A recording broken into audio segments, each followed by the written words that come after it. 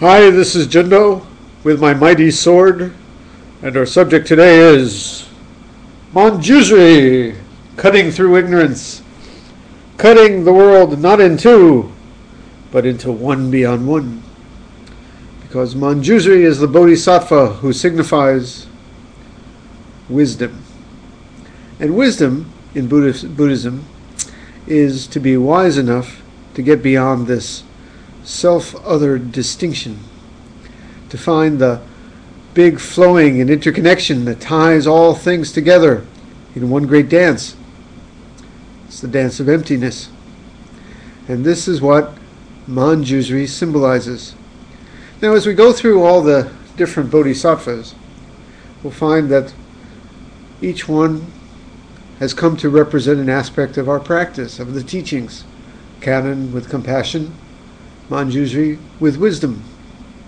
Because this wisdom is at the heart of what we do. As a matter of fact, it's the heart of the Heart Sutra, which is the heart of the great Perfection of Wisdom Sutra, the Prajna Paramita Sutra, which is the sutra that talks about this great dance that's all empty.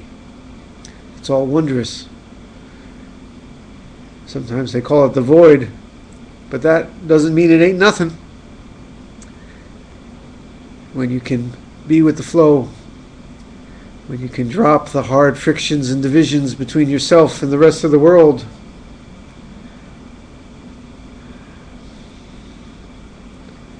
you go with the flow. As a matter of fact, you're just the flowing. And this is the perspective on emptiness that Manjusri represents. It's such an easy opening to what is, that even this world of ignorance and samsara seems just to be this wonderful flowing. And even what they call nirvana is just empty.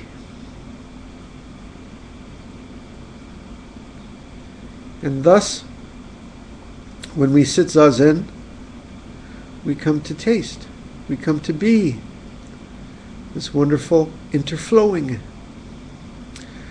Thich Nhat Hanh talks about interbeing, but I like to talk about something that's even more vibrant than that, because being sounds like something stagnant and frozen.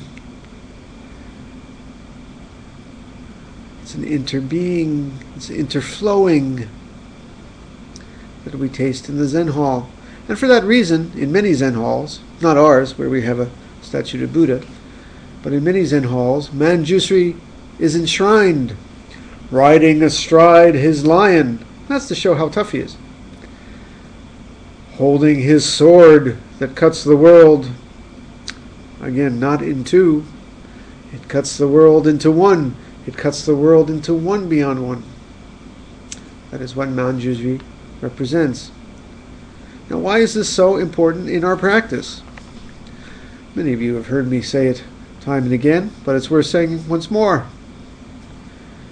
The friction between yourself and the world, the way you want and the way the world is, there's somehow often a dichotomy of friction there, kind of a war between you and the world.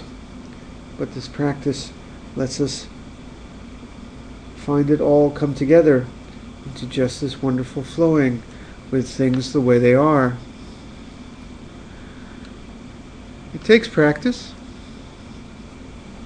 It takes sitting to taste this, but once you do, it's not something that's only on the zazen cushion.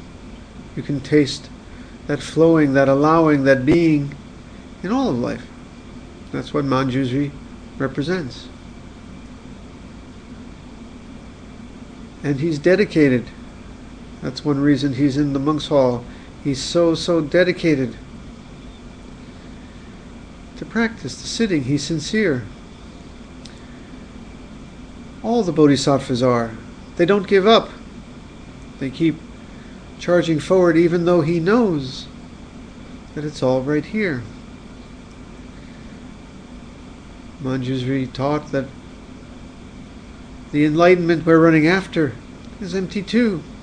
It's all that same dance that we are just dancing right here.